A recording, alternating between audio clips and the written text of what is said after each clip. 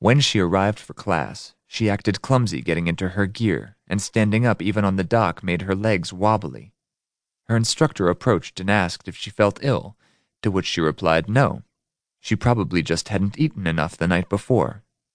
Initially satisfied with her answer, he suggested she hydrate with some water, but in handing the cup to her, he noticed a smell of alcohol. Taking her aside, he asked her bluntly if she'd drunk anything alcoholic within 12 hours, and she answered honestly, yes. She did so to take the edge off a headache shortly before coming to class. Disappointed in her, and even a little angry because of the potential consequences had he not noticed her unusual behavior, and she'd gone in the water and gotten hurt, her instructor sent her home. He first lectured her sternly, telling her that when she came back for the next class in 2 days' time, he would need to decide if he could even allow her to remain in the class at all. His ire arose largely from the fact the safety rule she'd broken was fundamental to Lydia's own well-being and that of the whole group, given that if she experienced a mishap due to drinking, he could find himself occupied taking care of her over a completely avoidable problem, while another diver needed help.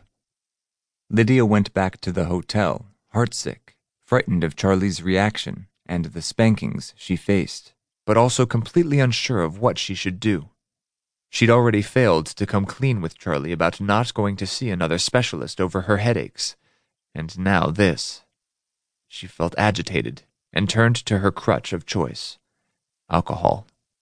Things went from bad to worse because later that evening she decided to clear her head by going for a drive.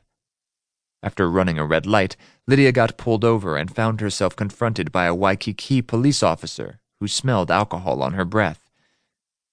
Recognizing her last name, Walters, and associating it with Charlie's, the officer asked if she were related to the big haole making a movie in Hawaii.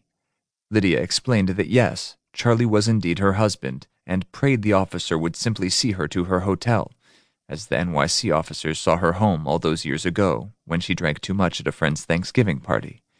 But instead, the young cop radioed dispatch to see if they could reach the movie production company, to send someone to come get her and drive her back to the Royal Hawaiian Hotel in the car provided by the studio. Perhaps 45 minutes later, a taxi dropped off a very stone-faced Charlie. Charlie thanked the young officer for his kindness and forbearance in not arresting Lydia, and in tracking down a safe ride, then asked Lydia to please get in the car to go back to the hotel.